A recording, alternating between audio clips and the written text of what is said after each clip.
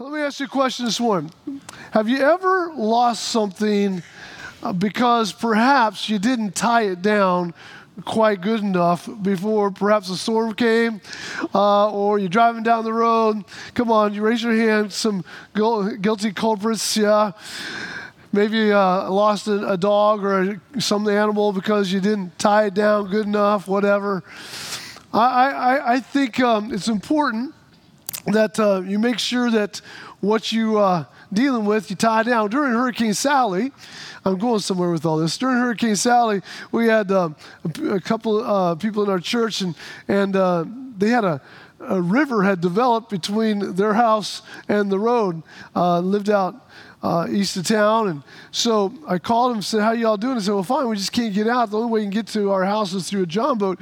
And we have no electricity, so we need some way to cook our food." And so I said, "Well, I can bring you our grill.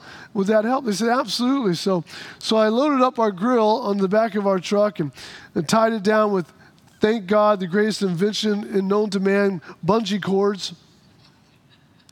And I don't know what we did without bungee cords. You know, what was life all about? So I strapped this thing down, and my wife kind of shook a little bit. She goes, "You sure this is straight, good enough, tight enough?" I'm like, "Oh, yeah, it's good. We're just going down the road." No.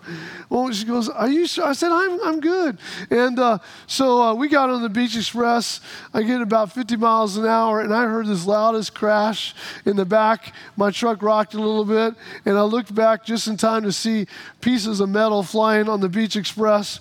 My wife was not too far behind. She sees me pulled over the side, sees all this metal over the road, and obviously the grill had fallen over and had disintegrated on the Beach Express. And my wife is there, and she's like not saying anything. She's just kind of looking with this like smile. You know what I'm saying? I'm like, and she's got that look. I'm like, "Don't say nothing." She goes, "I'm not saying nothing." I said, "But you are." She goes, "I haven't said a word." I said, "But your eyes are saying I told you so." Just a couple weeks ago, we were moving some mattresses, and I had a trailer, and I just threw these mattresses. I mean, literally, we weren't going to go very far. And I'm like, "What? Well, these are heavy." They were very heavy, putting on the truck. I said, "We don't even need to tie them down." She goes, "I think you should." I said, "No, we're good." Did y'all know mattresses can fly? Mattresses fly. I found that out. I stopped up all the traffic on County Road 65, and now here I am with these mattresses. And my wife's got the blinkers on. She's trying to keep all the traffic back. It was crazy. Sometimes you need to make sure you tie things down. The reason I'm saying all this is because sometimes in life you just lose things that you thought you always had and would never lose. You thought they were secure. And over time, the winds of life have taken your joy, or taken your hope, or taken your dreams, or taken your plans, or wiped away the relationship. And it's vitally important that we understand that our relationship with Christ must always be secure. There's a favorite phrase that we like to use in the body of Christ, and some of you may have already used it before. And when you're talking to somebody and tell them, "Hey, look, we're not, our church or people, we're not into religion, man. We're just into a relationship." You may have said that. We're really into a relationship. And to some degree, I would say that is true. But to some degree, it's even more than a relationship. It's actually a union with God that we're about. That's the goal. I want you to take your palms and hold them out like this for me, all right? Just do a little demonstration. What you have right here, if you would, is religion. Just, okay, I'm open to whatever. There's a God. I'm going to have religion. Now, I want you to put your palms together like this. Now you have a relationship with Jesus Christ. You've invited him into your heart. And now you have this opportunity to know the Father through Jesus. Now I want you to do this. Now you've taken it to a whole nother level. It's not just a relationship. It's union. You have intimacy with your Father. Amen. Also, like a good prayer spot too. But that's what God has called us to do. In fact, Jesus said it like this: "I am the vine, you're the branches. If you remain in me and I in you, then you will bear much fruit. And apart from me, you can't actually do nothing. You know, during that Hurricane Sally that we experienced here not too awful long ago, I was shocked by the amount of large, old trees that have been around for centuries that have fallen down in our community. And these big, huge, mammoth, exposed roots now, no doubt, soon we'll be sending this tree that had known countless storms before would now experience death, and we'd be sawing them all up. Why? Because what they experienced was a storm that uprooted them from the soil, the intimacy, the relationship, but even the union that they had with the soil. That's what the enemy longs to do. He wants to separate you from the union that you have with your Father. And his puppet that he uses is the world. He uses and assaults you at every turn. A trauma here, a shock there, a loss over here, a chronic disappointment over there, a betrayal over here, a heartbreak over there. And before long, the enemy has pulled us, our whole roots up out of our relationship with God and flipped us on our side. And we wonder if we'll even recover from this experience that we've just had. I want to do like a little mini series for just a week or two on the subject of fervency. We're calling it the fever of fervency, raising our spiritual temperature in our life. The fever of fervency. And I want to ask the question, what keeps us from being fervent? And today, one of the things I want to hit on, what keeps you from being a fervent follower of Christ, is sometimes the loss of hope that you experience. Turn to your neighbor, help me preach this morning, touch him on the shoulder and tell him, you need a little more hope. Come on, would you just tell him that for me? Come on, you need a little more hope. Can't have enough. Can't have enough. You need a little more hope. I want to take the background of our text this morning, give you a little background of it before we read it. But the Israelites had come out of Egypt sovereignly, supernaturally through the Red Sea, now into the wilderness. God was bringing them on a journey into their promised land. The first thing that they experienced, other than just, the heat of the wilderness and the terrain, was an attack by a group of people called the Amalekites.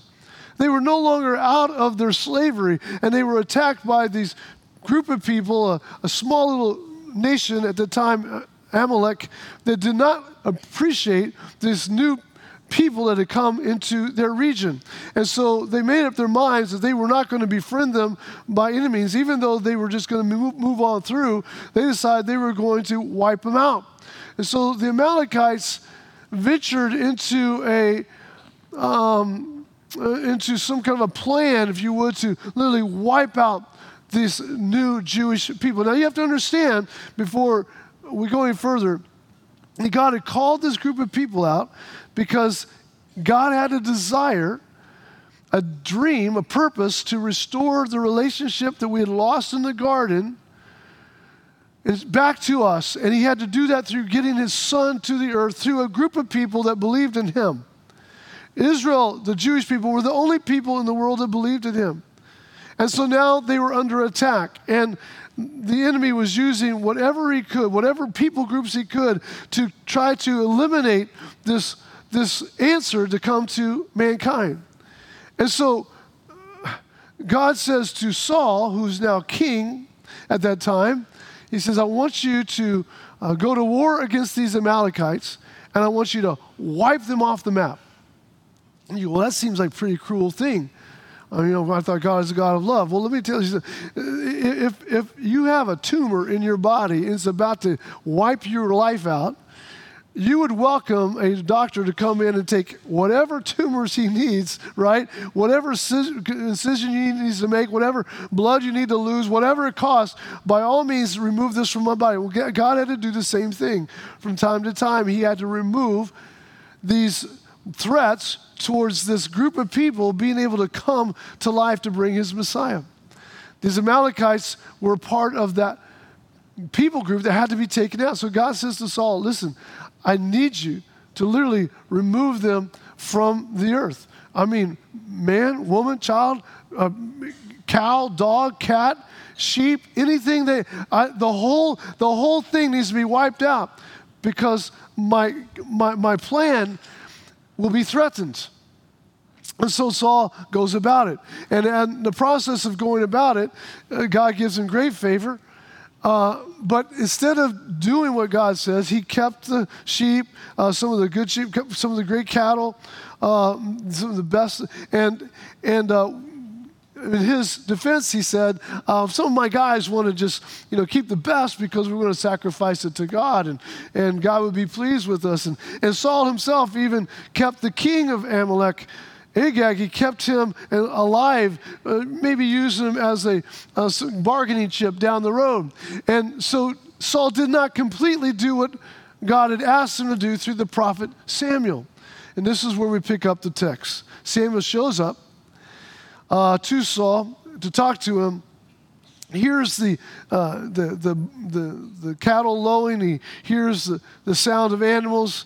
Had heard that Saul had kept Agag, and so he says to him this: does the Lord delight in your burnt offerings and sacrifices as much as obeying the Lord? To obey, Saul, is better than a sacrifice, and to heed is better than the fat of rams. For rebellion, Saul, is like the sin of divination or witchcraft, and in arrogance like the evil of idolatry. And because you have rejected the word of the Lord, in other words, because you haven't gone all the way with what God has asked you to do, because you just went 95% of the way, because you didn't do the whole thing that God has asked you, then guess what? The Lord's rejected you as a king. And then goes on in chapter 15, verse 35, until the day that Samuel died, the prophet Samuel, he did not see Saul again, though Samuel mourned for him. And the Lord had regretted he'd even made Saul king over Israel. What a sad scripture, that our God would even regret that he had shown favor to us. And then it goes on. Chapter 16, verse 1, the Lord says to Samuel, the great prophet, how long will you mourn for this man Saul? The word mourn means to walk with your face down. How long will you mourn for Saul, since I've rejected him as king over Israel? Fill your horn with oil, be on your way. I'm sending you to Jesse of Bethlehem. I have chosen one of his sons to be king. Now, Samuel was like this tree that had been blown over. This big mammoth, mighty prophet had experienced some incredible disappointments in his life. He had anointed 2 other peoples before this event. He had anointed his 2 sons to replace him and to be the next priest of the country. His sons were not anything like Samuel and actually had perverted the very position of a priest and had brought a black eye to the priesthood in Samuel's time. Samuel had anointed him. They had disappointed him and God. Samuel, the second time, had anointed Saul to be king, even though he told him that wasn't a good idea. They did it anyway. Samuel went with it. God showed him Saul to be the king, if that's what the people want. He anoints him, and now Saul has disappointed God, disappointed him, disappointed the nation. Now he's had 2 huge disappointments of people that he's anointed. The only 2 times he's anointed anyone, and they both failed him miserably.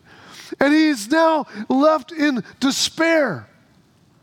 He is mourning the loss of Saul because this was the direction that the country was taking. We have a leader. He's going to, love on God. He's going to lead us in a good direction, and we're going to, follow his leadership, and we have hope for our nation. And now this leader has gone astray. He's become proud. He's become insecure at the same time. He's done his own thing, and so God has to turn his back on this king. And so Samuel is like, feels like he's been hit by a ton of bricks. He wakes up heaviness in his heart.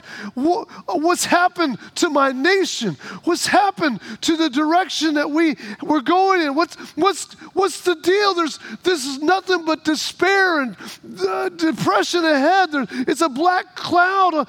Everything's gone wrong. God's rejected the very hope that we had of leadership in our country. How many can relate even in this hour that we live in? I don't know how many people I talk to, and they start talking about politics, and I'm all into that as well. I think we should be up to date and all that, but the more I hear them talk, it's like their head starts getting low and low and low, and the more they talk about what's happening, the less hope they have and the less encouragement they have, and it's almost as if they've given up and they've given our nation to whatever, and they just kind of like going through the motions. There's like Samuel, if you would, just no hope for the future, cashing in my chips, if you would. I throw it in the towel. I'm just going to do my thing with Christ and the church and let everything else go to pot. There's no hope anyway. Can I tell you that there's always hope? There's always hope in our God. I was years back watching I had a favorite baseball team. I grew up with baseball, and favorite baseball team was in the playoffs. And if they win this series, they go to the World Series. It was incredible. But they were down. They hadn't scored anything, and they were down by a run. And they managed to get a guy on base. If you know anything about baseball, you follow with me. If not, just smile at me. But it's 2 outs, the bottom of the 9th inning, 2 strikes on the batter, and they were going to, obviously they were going to lose. People are already leaving the stadium, getting to their cars early, and they're done. And I'm laying there. My wife had already gone to sleep. She was asleep, and I'm laying there in bed, and my heart's like, oh man, another year. They don't make it to the World Series. This is sad. And they had this guy. He wasn't known for anything up the bat. He's swinging like a crazy man. And I'm like, I almost turned it off because I didn't want to see the pain of the other team celebrating their win. And all of a sudden I heard a crack, and the ball came off the bat, over the fence, hits a home run, 2 runs come in, they win the ball game, and I jump up out of the bed. Whoa, whoa, whoa! Well, my wife's, what's going on? I said, it's never over. It's never over. It's never over. It's never. She's like, you lost your mind.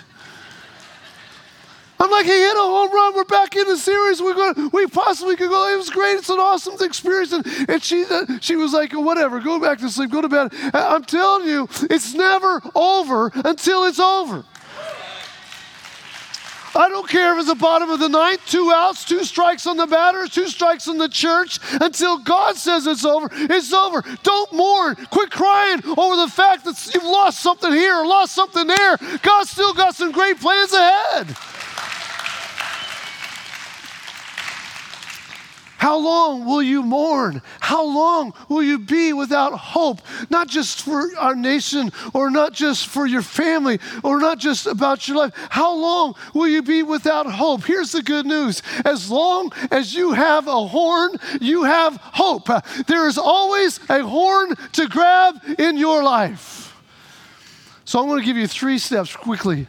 How to get your hope back. Turn to your neighbor, tell them this is going to be good. You need to listen. Come on. You need to listen to this. Come on.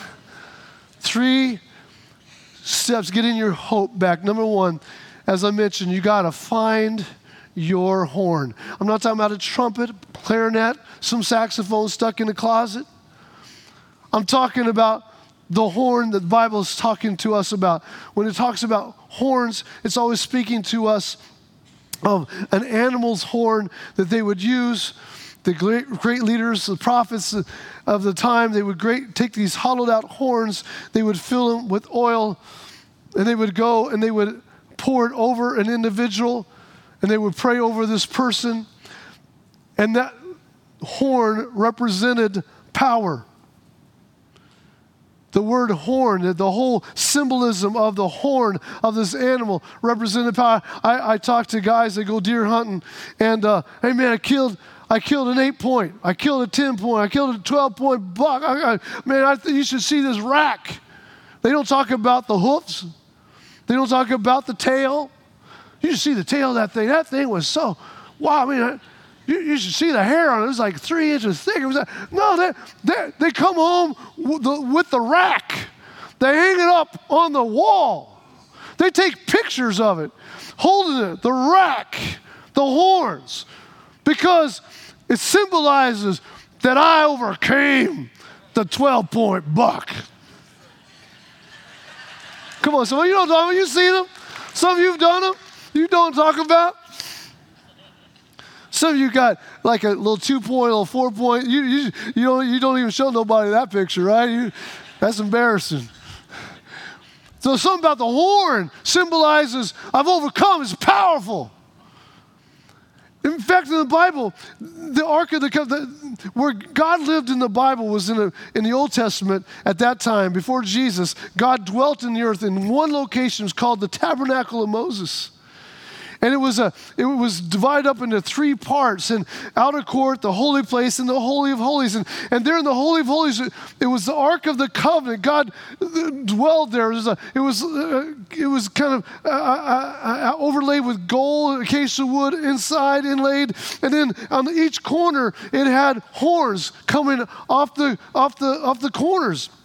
It would be the place where the priest would go one time a year to splash blood onto the mercy seat and ask God for the forgiveness of their sins of the people. And there on the mercy seat, there in that room, no lighting was there, and yet it was all lit up by the Shekinah glory, the presence of God. And God would show up, and it was always there, and he would remove their sins, and those horns would be there on that Ark of the Covenant. And it was to symbolize that when you come to God in prayer, there is power in prayer. There is power when you commune with your God. It is not some empty thing that you do. There is power in prayer. And before you would go into the Ark of the Covenant, there was this curtain, and the last piece of furniture before the curtain was another little smaller box called the altar of incense. And they would come and they would splash some anointing oil onto some charcoal type of fire, and it would create this incense, a perfume, an aroma into the room. And it was a symbol. It was speaking to us of a message today that when you come into the presence of God in intercession, you first must come with worship and praise, lifting up the name of the Lord. It was, the altar of incense was a symbol of worship and praise.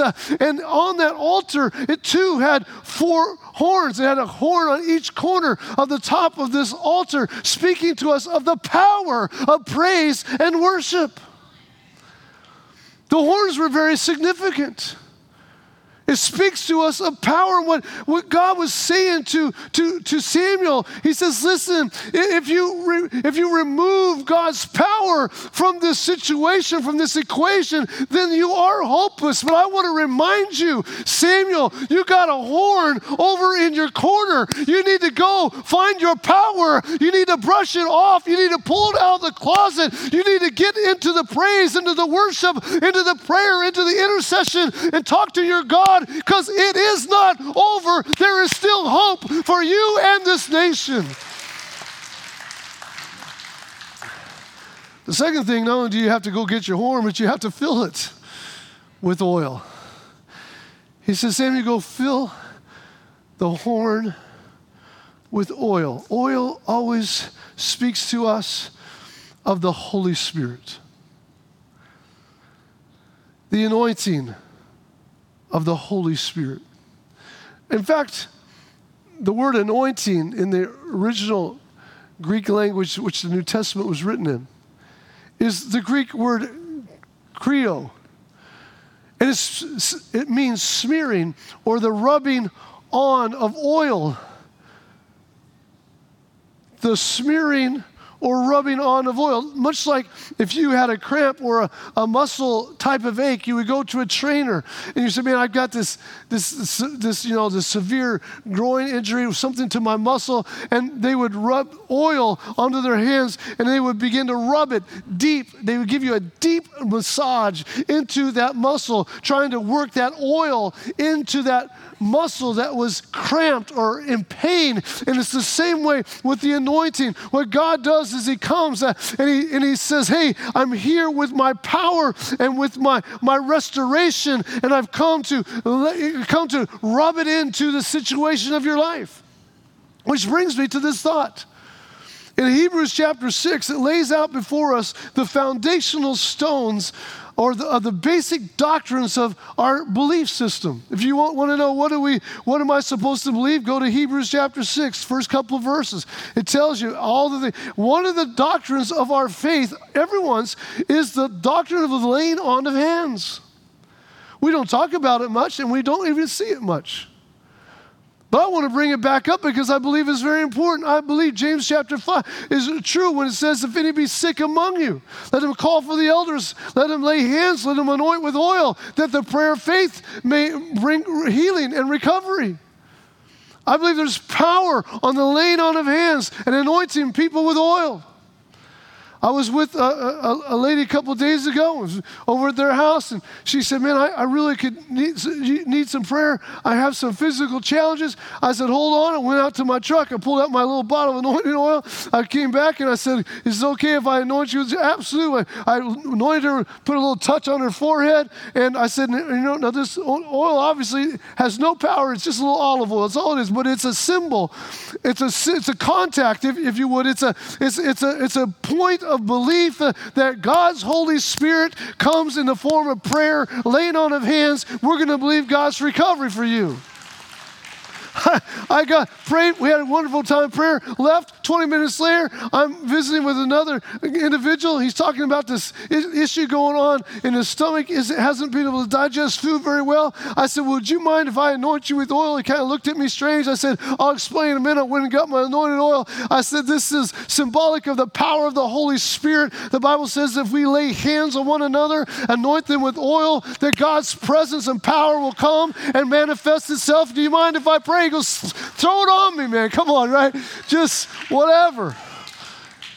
I believe that there is an impartation that comes from the laying on of hands, and you were designed by God to be anointed. And God will give you more sometimes, even that you don't. How many have ever heard somebody say, you've even probably, some of you may, I hope I don't ruin this for you, but some of you may even have a little plaque on your wall that says, God will not give me more than I can handle. Yeah. Nice little plaque. It's a nice little statement. In fact, I've said it myself before. But the reality is, that is not true. God, by his very nature and purpose, will many times give you more than you can handle. And the reason he gives you more than you can handle is to prove to you and show to you that you can't handle it. Come on. I mean, if you can handle it, why would you even need God? So you need to go change your little plaque and say, God will give you more than you can handle. Because God does that. God allows you to experience overwhelming odds and circumstances beyond your control. He'll allow you to come to hard places, difficult places, discouraging seasons, a crisis at school, a partnership that just blew up, a lingering health issue going on in your life. Why? To teach you how to live in the supernatural presence of your God. Oh, come on, church. You got to help me out. God designed you to live in the supernatural, not the natural. We want to live in the natural. God goes, no, it's not natural. It's supernatural. And it requires him and his presence and his oil of his presence to be involved, his spirit along with us all the time. Paul said it like this. Because, he said in 1 Corinthians chapter 2, he says, you know what? When I came to you, I did not come with eloquence or human wisdom as I proclaimed to you the testimony about God. For I resolved to know nothing while I was with you except Jesus Christ, him crucified. I came to you in weakness, with great fear, with trembling. And here's this, and my message and my preaching wasn't filled with wise and persuasive words, which is where much of the church is today. But he says, I came with a demonstration of the Spirit's power, so that the faith might not rest on human wisdom, but on God's power.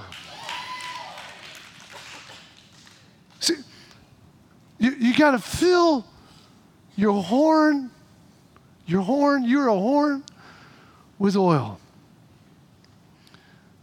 You can't keep it empty. And the enemy desires desperately to empty your horn, to keep it dry, to keep it totally isolated and empty. And by keeping you empty, he depletes you of your anointing. How does he do it? He lies. We talked about it a few weeks ago. He lies. He's a father of lies. He lies to you and says, oh yeah, see that mistake? Your old man's not dead. You thought he was dead. He's not dead.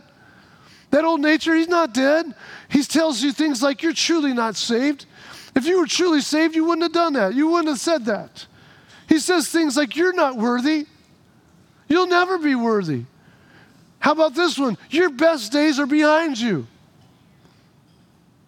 Oh, it's getting quiet, but it's right.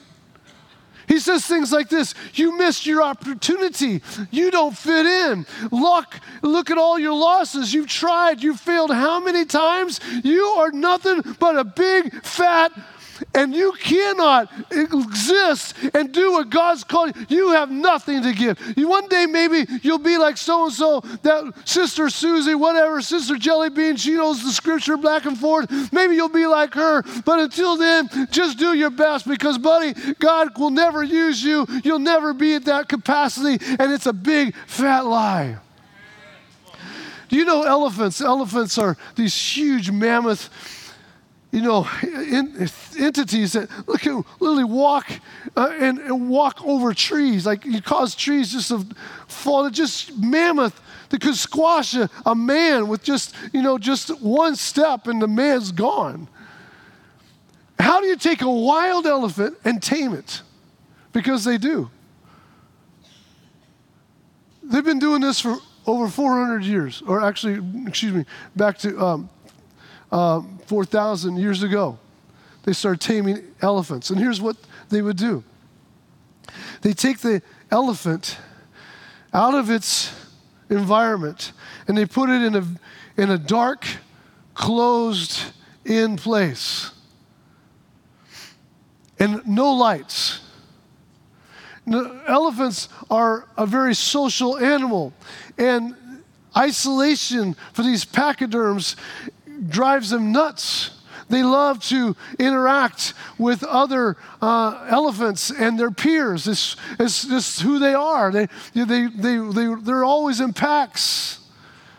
And so they isolate this elephant in darkness until its little brain is like just going crazy. And then after the third day of being in total isolation, they put shackles on the feet of this elephant and they bring him out at nighttime in front of a fire. And then people start taking long sticks and torches and lit on fire, and they start dancing around this elephant and just screaming at the elephant and telling this elephant what a bad elephant it was and what a stupid elephant it was, what a crazy elephant it was. They dance and they scream and they yell at this elephant all night long. This elephant just stands there with all of its power, with all of its strength, and it stands there crazed. It stands there isolated, and it stands there listening to all this stuff, not knowing what in the world's happening, and it's just losing its mind. And by the time sunrise comes, that big, huge pachyderm, mighty elephant has now become docile. His will has been broken, and that little man takes the shackles off and leads him by a little stick anywhere he wants to go, because the big, fat elephant has lost its strength, lost its power, because he believed what he was told in the isolation. If that doesn't paint a picture of us, I don't know what does. The enemy comes and yells and screams at you, tells you all sorts of crazy things, threatens you with fear and fire, terrorizes you, can't sleep at night, sleep in the daytime, up at night, isolating yourself, thinking it's over, thinking you're a nobody. And before long, you're just led around, just like you've been told. God wants to restore your hope. Go get your horn, fill it with oil. And number 3, go anoint your future. Because there's a David out in a sheep field somewhere. There is an answer to every situation coming against you, your family, this nation. God has provision. Go find that thing that God wants to do. Go find that next move of God. Go find that next tool God's about to use. Go find that person who needs what you have. Go find somebody and pour into their life and watch God build something great through you. See, here's what God wants to restore to you: divine anticipation. I run into so many people and they're just a shell. They just walk around and I think there's somebody inside there, but I can't really tell when I look at their glassy eyes. They're breathing, they're living, they're eating, but they're not there. They've lost their divine anticipation. But I'm thankful for stories in the New Testament like Simeon, who would spend every day at the temple looking for the Messiah to come. He was old in years, but yet still he woke up every day knowing that there was still a Messiah to come. And he woke up running to the temple, waiting. Could this be the day today? Will it be the day that I hold the Messiah of the future? Will it be tomorrow? Will it be next week? I don't know. But I know God's promised us through Isaiah, he's going to send us a Messiah. I'm going to wait. I'm anticipating it's going to happen. And that one day when Joseph and Mary came and dedicated the little baby Jesus unto the Lord, there Simeon laid his hands on that which he'd been anticipating for so many years. And finally, his heart was complete, his horn was filled, and suddenly he realized he has something to give, a blessing to this Messiah to come. Anna was a peer, a contemporary of Simeon, still in the same temple. She had been married at a young age, and her husband had died. She never got remarried, but she had one longing. She would fast and pray and literally lived in the temple of the Lord, waiting for the Messiah to come. And she too would finally see the Messiah. God was like, I got to honor these people filled with so much hope. I must make sure I honor Simeon and Anna for their divine anticipation. God wants to restore the oil to your horn. That's our band to come. I want to share a story as they come. And then we're going to do something this morning a little different. But some of you have heard probably about Spanish bullfights and the matador that is dressed up in the fine sequined outfit with the sheer stockings and the funny looking hat and the red blanket that he would swirl around him. You're familiar with the matadors and how he must be so brave. He must be such a brave man to go out into that arena and face such a powerful animal.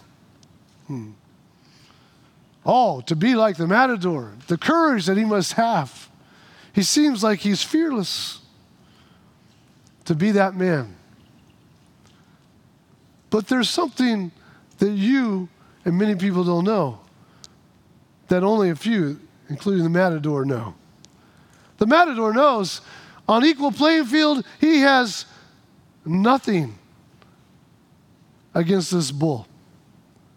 These bulls have been trained since, or raised or bred since the 1700s. There's 5 different breeds that make up this particular breed. It's called the Royal Herd.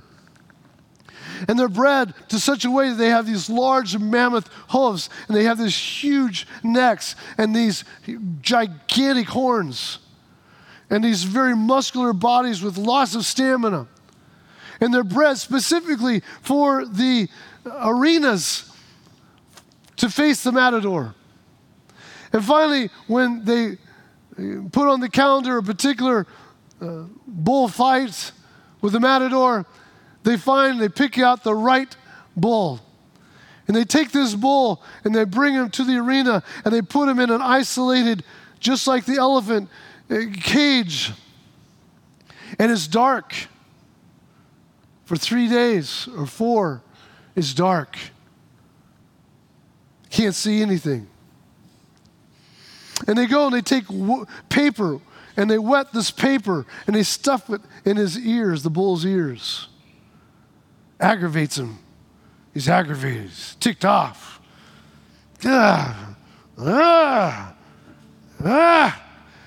Can't get it out of his ears. It's always there, making crunchy noises every time he moves his head. And as if that's not enough, they take Vaseline and they put it over his eyes. So everything becomes cloudy and not clear. Sounds like the enemy, doesn't it? Fills your ears with all sorts of things, drive you crazy, thoughts, ideas. Clouds your vision. You don't see the future clearly like you used to. You don't have hope anymore. Everything seems like it's out of whack.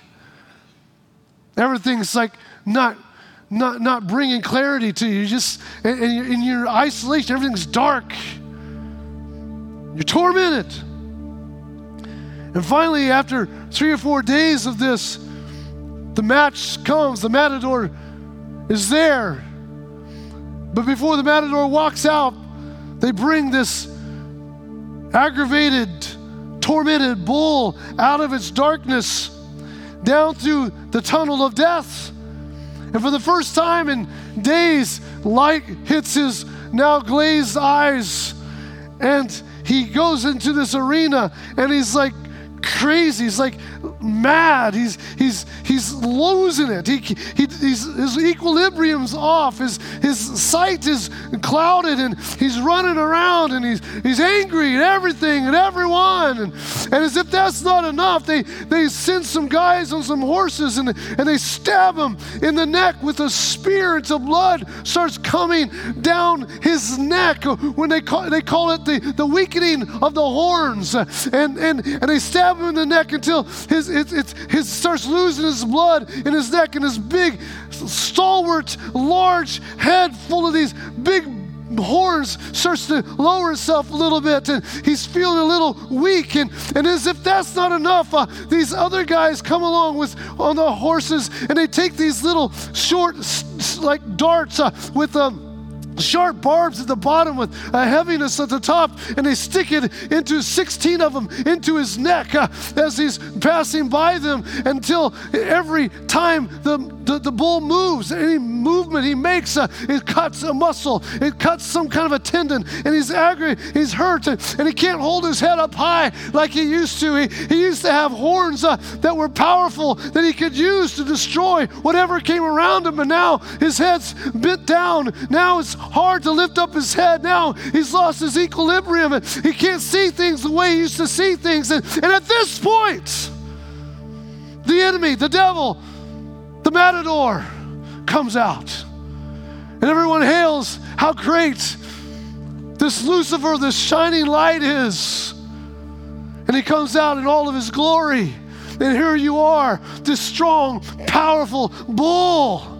with these huge, powerful horns, and you could take out anything at any point, but you believed so many lies over the years. You've been cut and bruised so many times over the years that gradually you've been bled to death. Gradually you can't see right, you can't think right. You've heard so many things that aggravated the stew out. You don't even act the same. You're not even the same person. You don't even know who you are anymore. And those once strong, powerful horns, anointed horns you used to have, your head gets lower and lower until you see some kind of a vague form, and you're like, I'll go try to get him, and you go, and you have nothing to give. And he just takes his little red towel, and he throws it around and just makes a fool, a mockery of you.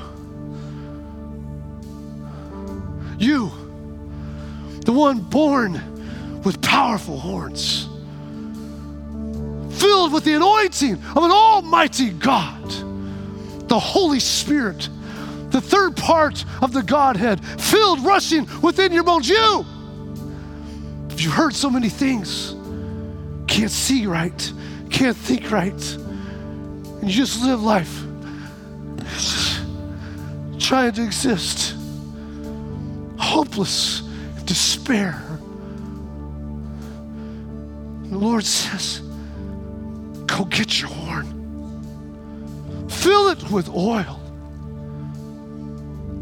Go find your future and anoint it.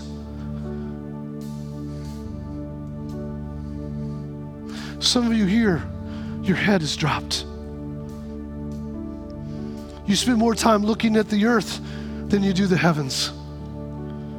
You have no idea what God wants to do in the earth because you have no idea what He's doing in the heavens. You used to be filled with joy and hope. You used to talk with excitement in your voice. Used to be anticipation. You couldn't stop you from talking about what God was doing in the earth. And now, your head is dropped. You can barely move. You stagger. You stagger. You stagger. Until when the matador realizes you only have a few steps left, he takes out two swords. He stabs the bull into the heart. He drops, and the crowd goes crazy. The matador. The devil, Lucifer, in this case, how great you are. No, not how great he is, but how hurt you've become and how empty your horn has become. I'm going to have our prayer team come. Stand. I've asked them to come this morning with little vials of oil. And I've asked them to come prepared and ready to pray for you. You know what? You know why we don't ask for prayer? Can we talk? We don't ask for prayer because we want everybody to think we got our act together. If you have your act together, please come up here and stand. I need to sit down and hear from you. We are all broken. We all have needs of our horn being filled greater. Prayer teams, come please. We all are in need, but our pride, our insecurities, our whatever. Who gives a flip when someone thinks about you? All I want to know is what he thinks, and I want him to fill my horn with oil. That's all I want. Fill me with oil. Don't give me just a little dash. I'll read the scripture before we close. Worship team, come on out and be ready. Psalms chapter 92. You've anointed me with the finest oil. King James says the fresh oil. You've anointed me with fresh oil. And the godly will flourish like palm trees and grow strong like the cedars of Lebanon. For they are transplanted to the Lord's house. And they flourish in the courts of our God. Get this. Even in old age,